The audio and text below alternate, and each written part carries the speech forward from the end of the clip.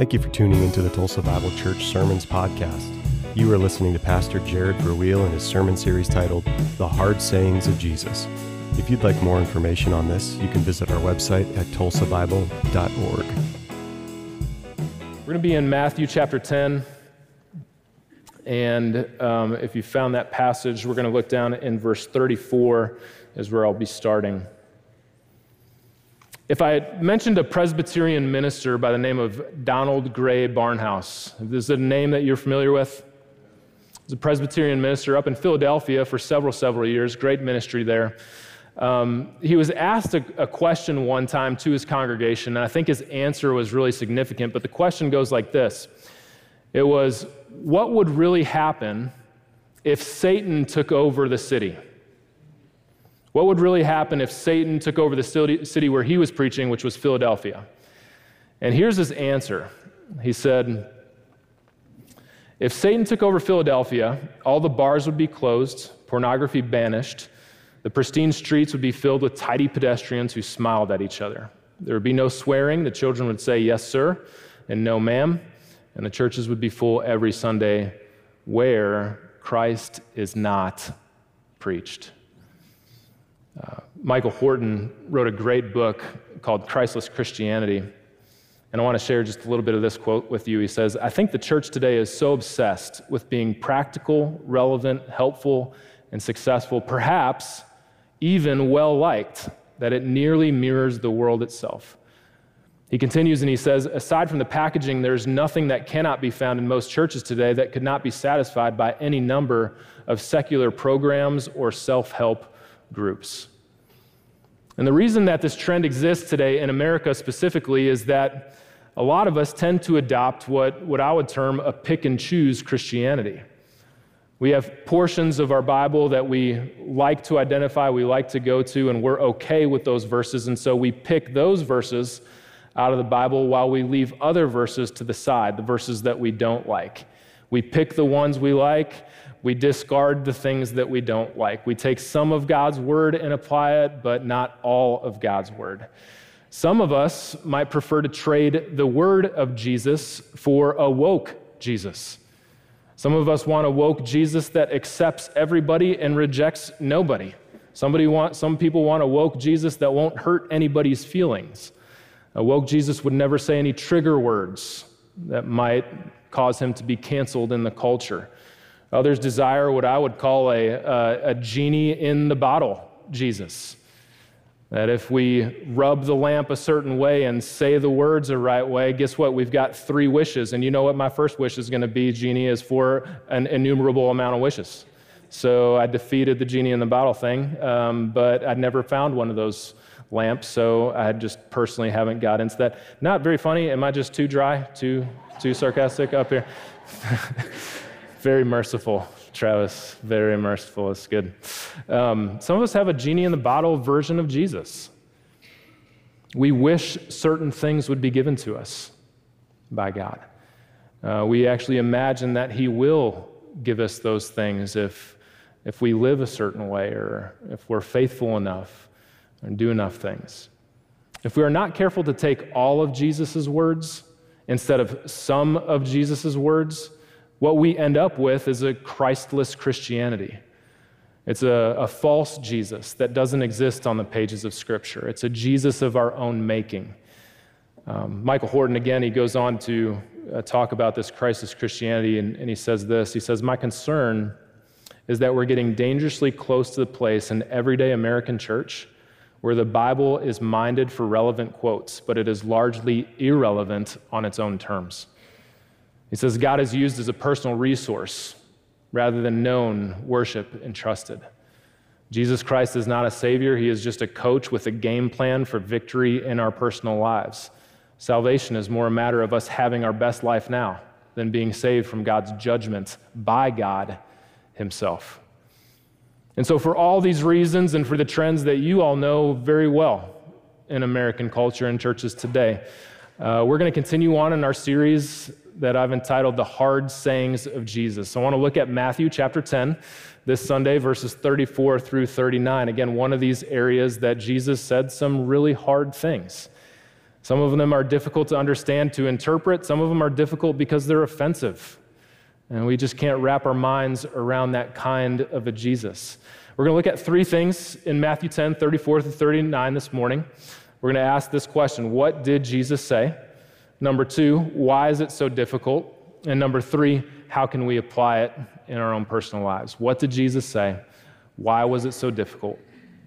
And how can we apply it in our personal lives? Now, Matthew 10, it's hard to do these little quick hitters in here, so I want to paint the context just a little bit if I can. Matthew 10 is a really important chapter in the Gospel of Matthew. It's a transitional chapter. So I want to just step back and take a big picture view of what's going on in Matthew's Gospel. Most people think that the Gospel of Matthew has a five-fold structure that actually mirrors the 5 books of the Old Testament law of Moses. And Matthew's structure mirrors in some kind of way the law that Moses gave to Israel. Genesis through Deuteronomy, first 5 books of the Bible, mirrors the 5-part structure to the Gospel of Matthew. And remember, Matthew is written primarily to a Jewish audience, to Jewish people. And so we would expect a lot of things that would allude back to the Old Testament that the Jewish people knew so well in the first century. There's 5 key speeches, call them discourses, throughout the Gospel of Matthew. The first, again, you know pretty well, is the Sermon on the Mount, chapters 5 through 7. And if we had to step back and ask, what is the Sermon on the Mount all about? We would say it's about how to live with the ethic of the kingdom.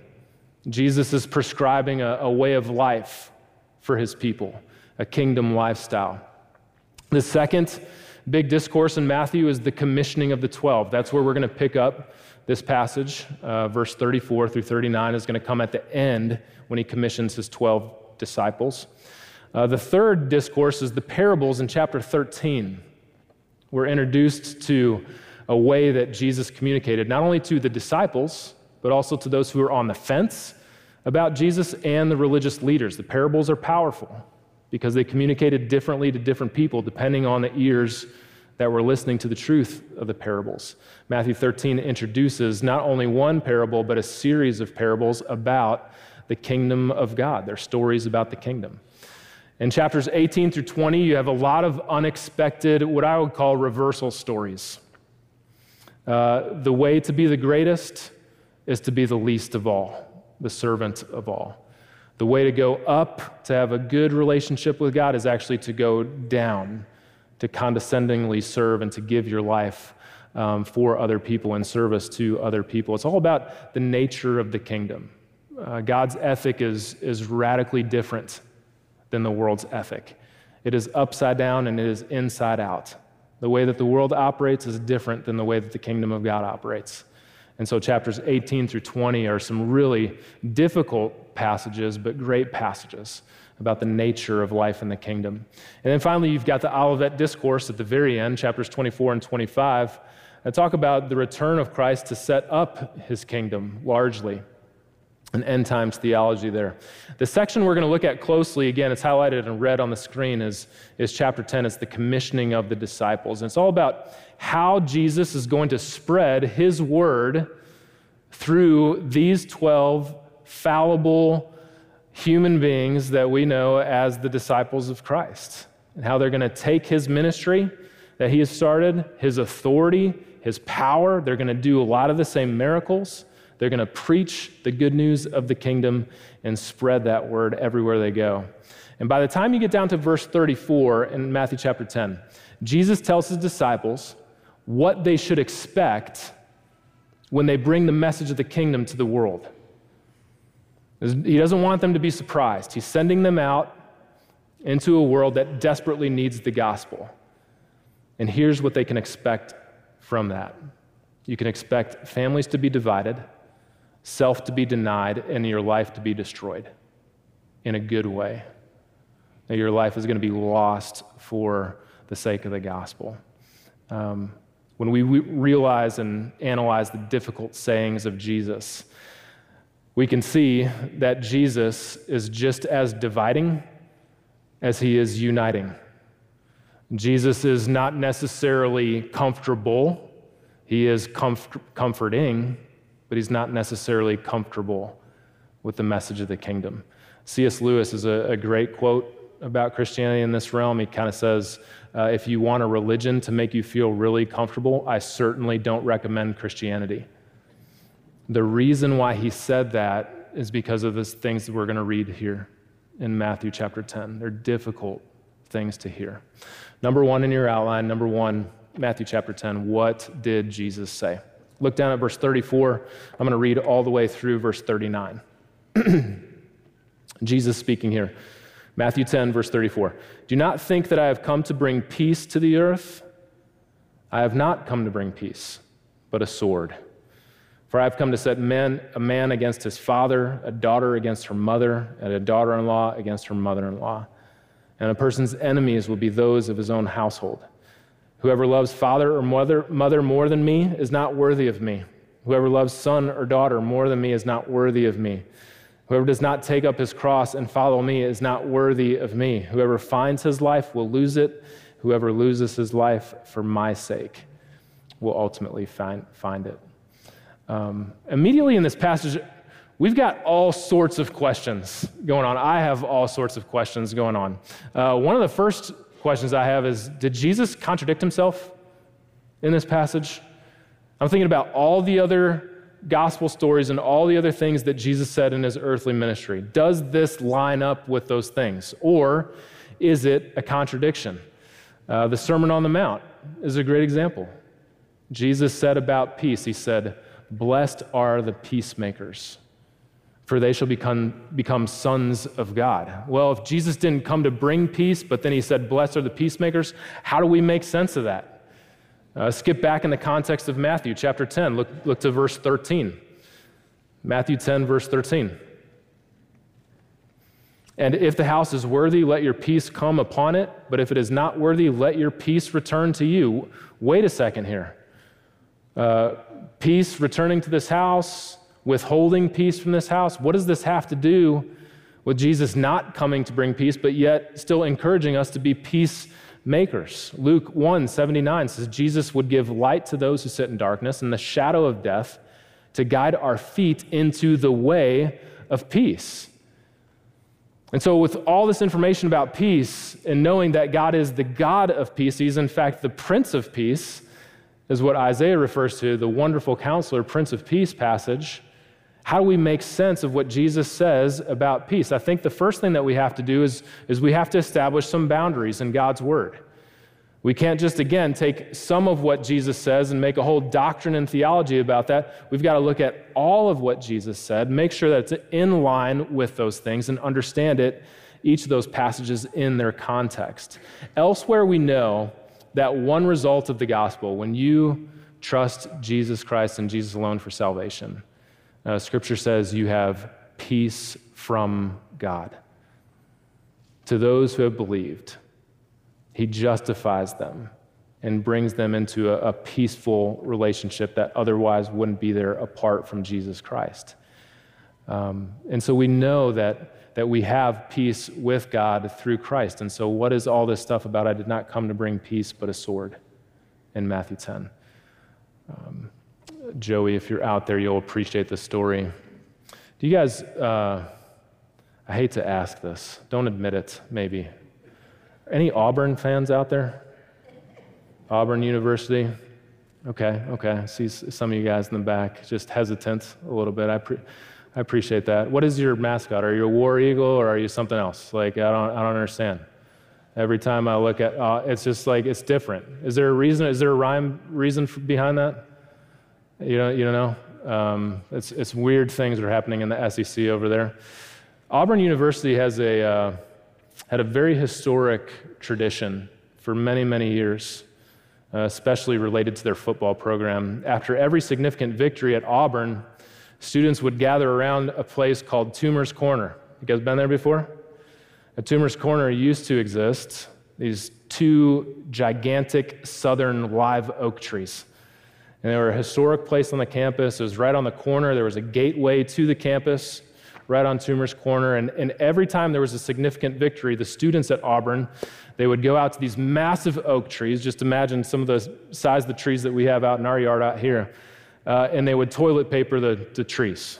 It was a celebration. It was a victory. We just won this battle on the gridiron. We won this big basketball game, and so we're going to toilet paper the trees. It was on the nexus of campus. It was just their tradition. And so not too long ago, one of the University of Alabama football fans decided that he would take it upon himself to poison these 2 trees. Can you believe it? I cannot imagine an Alabama football fan doing that. Roll Tide. Hey, not in support of poisoning trees on college campuses or anything like that, but the whole story, I think it was kind of funny. I'm just going to say it up there. So this guy poisons these trees. Sorry, guys. I feel bad even saying that up here. Guy poisons these trees, and they never would have found out who it was. But he calls a radio program that was hosted in Birmingham, Alabama, to talk about the fact that he had poisoned these trees. They weren't dead yet, but they would be dead soon. And the whole reason he did it was because Cam Newton, have you ever heard about this guy? He led Auburn to a 1-point victory over Alabama one year in football, and what they did is they put one of his suit coats around the Bear Bryant statue on the University of Alabama after they won. So this was revenge for this guy. He poisoned the tree, and the host on this radio program is listening to him basically confess what he did. And he said, "Do you not realize the legality of this matter?" And this guy says, "Do you really think I care about the legality of the matter?" And he says, "Roll Tide." And that was the end of it. His name was Harvey Updike. And I'm going to share this story with you because he left a defining mark on the campus of Auburn University. And here's what I want to say that. At the first coming of Christ, when he came to die for the sins of the world, to give his life as a ransom for many, peace was not going to be the defining mark of his ministry in his first coming. Peace will be the defining mark of Jesus' ministry at his second coming, when he establishes his kingdom on the earth forever and ever.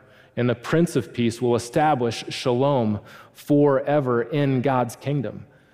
But in this passage, Matthew 10, verse 34, you've got 2 things that are drastically juxtaposed. You have peace on the one hand, and you have a sword on the division on the other hand. And it's written in such a way that those 2 things couldn't be more different in this passage. And the point couldn't be any clearer. In the future, Jesus' ministry will culminate in eschatological peace. In the present, the message of Jesus will divide. And it will divide some of the closest relationships that people have in their life. It will divide families. Not just cousin from cousin, not just brothers who are constantly fighting with each other. This is going to divide a father and a son, a mother and a daughter-in-law from a mother-in-law.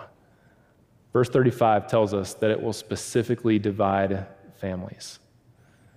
The message of the cross is a message of division, just as much as it is a message of unity and peace with God. Number 2, why is this so difficult? Through our Western eyes, these verses might not seem so startling. But to people reading this passage, Matthew 10, 34 through 39, this is all too difficult to read and too much driven to the heart. Remember that the first century culture was drastically different than our culture today. In the first century, the culture operated off of a honor and shame motif. The things that you were going to do, the decisions that you made, if you're going to be a person of virtue or not a person of character, was ultimately driven by this one question. Do you want to bring honor to the family and the society that you're a part of? Or are you going to do actions and make decisions that are going to bring shame instead? Today's culture is much more driven by power, status, and money. The first century culture was driven by honor and shame. And so individuals who lived upright were esteemed, not necessarily because they were successful, powerful, or wealthy, not necessarily because they had a certain status. Individuals in the first century culture were esteemed if they did things that were honoring to their family, if they brought honor to the family or didn't bring honor to the family. And here's what I want you to notice.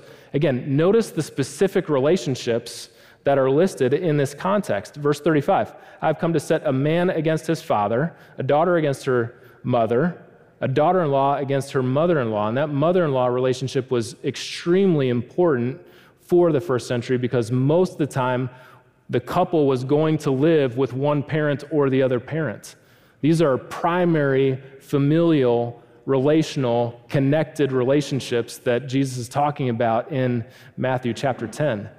It's not the same as two brothers having a conflict. This relationship between a father and the son is the strongest of relationships in the first century. A mother and a daughter is the strongest of relationships in the first century. And so let me just ask you a question of the text. Does this mean when we trust Christ, God calls us to hate our parents? Are we supposed to literally take this? Luke's gospel is going to use a little stronger terminology. If you're going to follow me, you have to hate mother and father and come and follow me. All the teenagers are saying, please, Jesus, just make sure this means that I can hate my parents and be okay with it, right? Some of your teenagers are walking with the Lord and know better than that, and praise the Lord for it. In Augustine's famous City of God, he defined virtue as people with character who can rightly order their lives. If you're going to be a person of virtue, it meant that the right things in your life were given the right order of priority. Here's what he says in City of God. He says, but living a just and holy life requires one to be capable of an objective and impartial evaluation of things, to love things, that is to say, in the right order, so that you do not love what is not to be loved, or fail to love what is to be loved, or have a greater love for what should be loved less, or an equal love for things that should be loved less or more, or a lesser or greater love for things that should be loved equally. And Dante, the great poet, put it this way. He ordered the 7 deadly sins in a context of disordered loves. He said, the proud, envious, and wrathful are guilty of a misdirected love. The slothful and the guilty are deficient love. The avaricious, the gluttonous, and the lustful were guilty of excessive love. All those sins understood in the priority in which they are loved. Verse 37 says this in your text. Whoever loves father or mother more than me is not worthy of me. Whoever loves sons or daughter more than me is not worthy of me. And so what Jesus says, this difficult saying, is literally telling us as Christians today, first and foremost, Jesus is calling us to put our loves in order. And God must be first. God must be loved more powerfully, more importantly, as a bigger priority than every other love that we could ever have in life. Our main objective as followers of Christ is to love God more than we love anything, and to know God more than we know any other person. You can be great at what you do in life, and you can pursue hobbies, and you can have a great career, which you study and grow stronger and perfect your craft. But regardless of all of those things, if God is not loved more than your books, your study, your career, He is not loved in His proper order. Your purpose for being in the world is to love God more than you love anything, to know God more than you know anyone, and to pursue God more than you pursue anything or anyone. First and foremost, God is calling us to put our loves in order, and God must be first. Secondly, He's calling us in this passage to deny ourselves, to no longer live for self-centered lives, but now we live for God in God-centered lives. Look at verse 38 and 39. Whoever does not take up his cross and follow me is not worthy of me. The first thing that means is that loving the Lord God above all other things is going to be painful. You're going to suffer if you love God more than the world and the things in the world. To take up your cross and follow God means that it's going to cost. It's a really hard thing that I do every year when TBC baptizes kids. Usually we do baptisms at Easter time at Tulsa Bible Church. And one of the things I try to get some kind of read on, we should baptize believers only at TBC, has this little boy or little girl, have they counted the cost of following Christ? Do they know anything, any sense of this thought of taking up your cross and following me? Of putting themselves to the side and putting God first in their relationships? Why is this such a difficult saying from Jesus? Because following God is costly. Putting yourself to the side is not easy. It often involves suffering. It often involves pain. Number 3, how do we apply what Jesus is saying to us in Matthew 10? Number 1, following Jesus does not mean your life will be easier.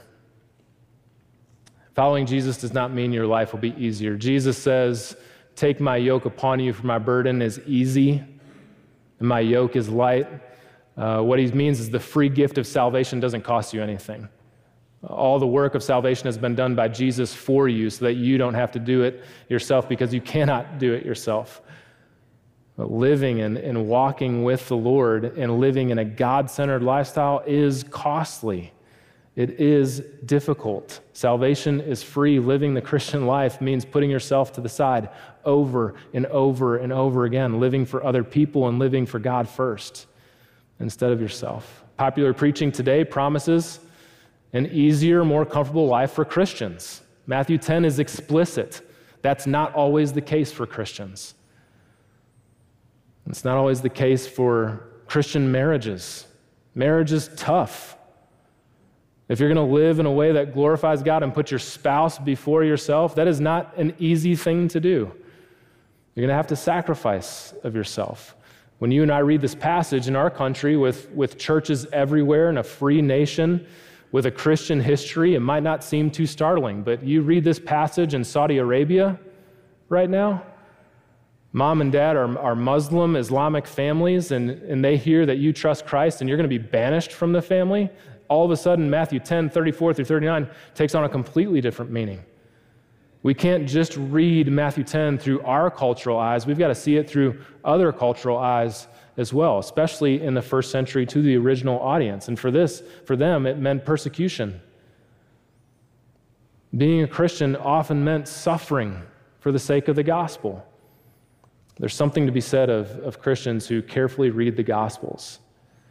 And when we see these difficult sayings, we count the costs of Christianity. And we willingly, with the encouragement of the body of Christ around us, walk in a way that's going to ultimately please God as followers of Christ. Bishop J.C. Ryle put it this way: a Christian must be willing to offend his family rather than offending the King of Kings and Lord of Lords.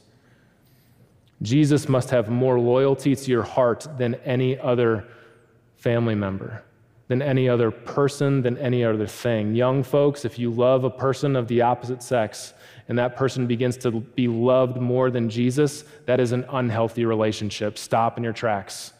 Get your bearings. You make sure that Jesus is loved more than any other dating relationship or any other relationship that you have in your life. Married couples, if you love your spouse more than you love Jesus, stop in your tracks. That is an unhealthy marriage.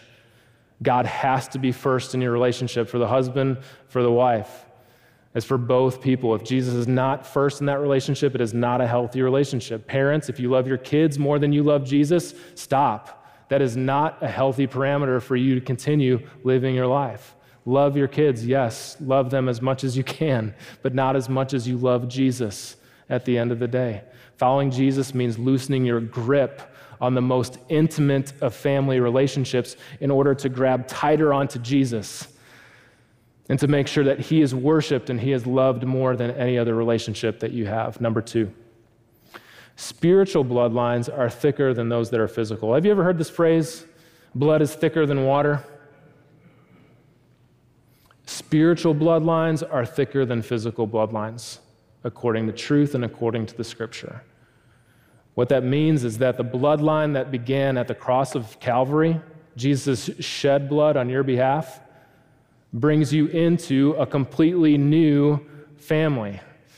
Now that you are in a family not from natural birth, not because of the decision of a husband and a wife, not because you are born into this world with physical bloodline living and breathing, just like little Caleb was born into the world. You are born into the family of God when you trust Christ and Him alone for salvation. And that gives you a spiritual bloodline, not just a physical bloodline. Now you're in a spiritual bloodline in Christ, not a physical bloodline that's in Adam. And that spiritual bloodline in Christ is infinitely more important than your physical bloodline into Adam and into this world. John 1:11 says this, Jesus came to his own people, and they did not accept him, but to all who received him, to those who believed in his name, he gave the right to become children of God. The doctrine of the new birth means that we are born into a new family, spiritually, into a new heavenly bloodline. God is our Father, and Jesus is our Savior, and He is our brother. The doctrine of adoption tells us that we have been brought into a completely different heavenly eternal family, and now we have rights to the inheritance from the Father. What this means is your spiritual bloodline in Christ is deeper, thicker, and more important than your physical bloodline in this world. Tony Evans is a DTS pastor, and he gave a strong indictment to the church. He said that the Sunday morning hour in America, where most people go to church, is the most segregated hour in America.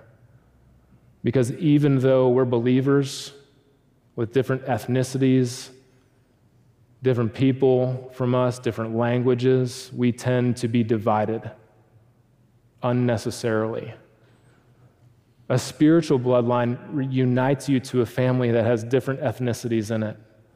Now it doesn't matter if you're a Jew or a Gentile. The dividing wall has been overcome by the cross of Calvary. Now we should have more unity with people that don't share our same last name, maybe even our same skin color. But we should have a deeper, tighter connected unity with their spiritual bloodline even than our physical bloodline from Adam. Now the family of God takes priority over our physical families. And listen, that doesn't mean that you forsake mother and father. That doesn't mean that you walk away from your family relationships that God has given you by His grace. It means you strengthen those family lines. It means you build them.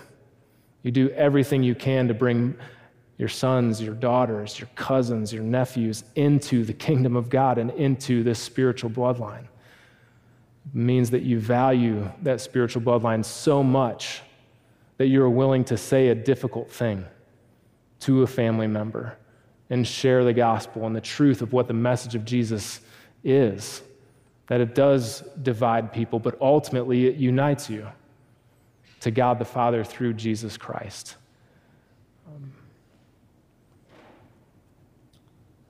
Jesus said some really hard things. Do not think that I've come to bring peace. I have not come to bring peace, but I've come to bring a sword. We don't do away with that passage just because it doesn't make sense to us or it seems harsh to us. We embrace that passage for the truth of the gospel and the truth of the spiritual bloodline that it communicates to us today and for us. Let's pray.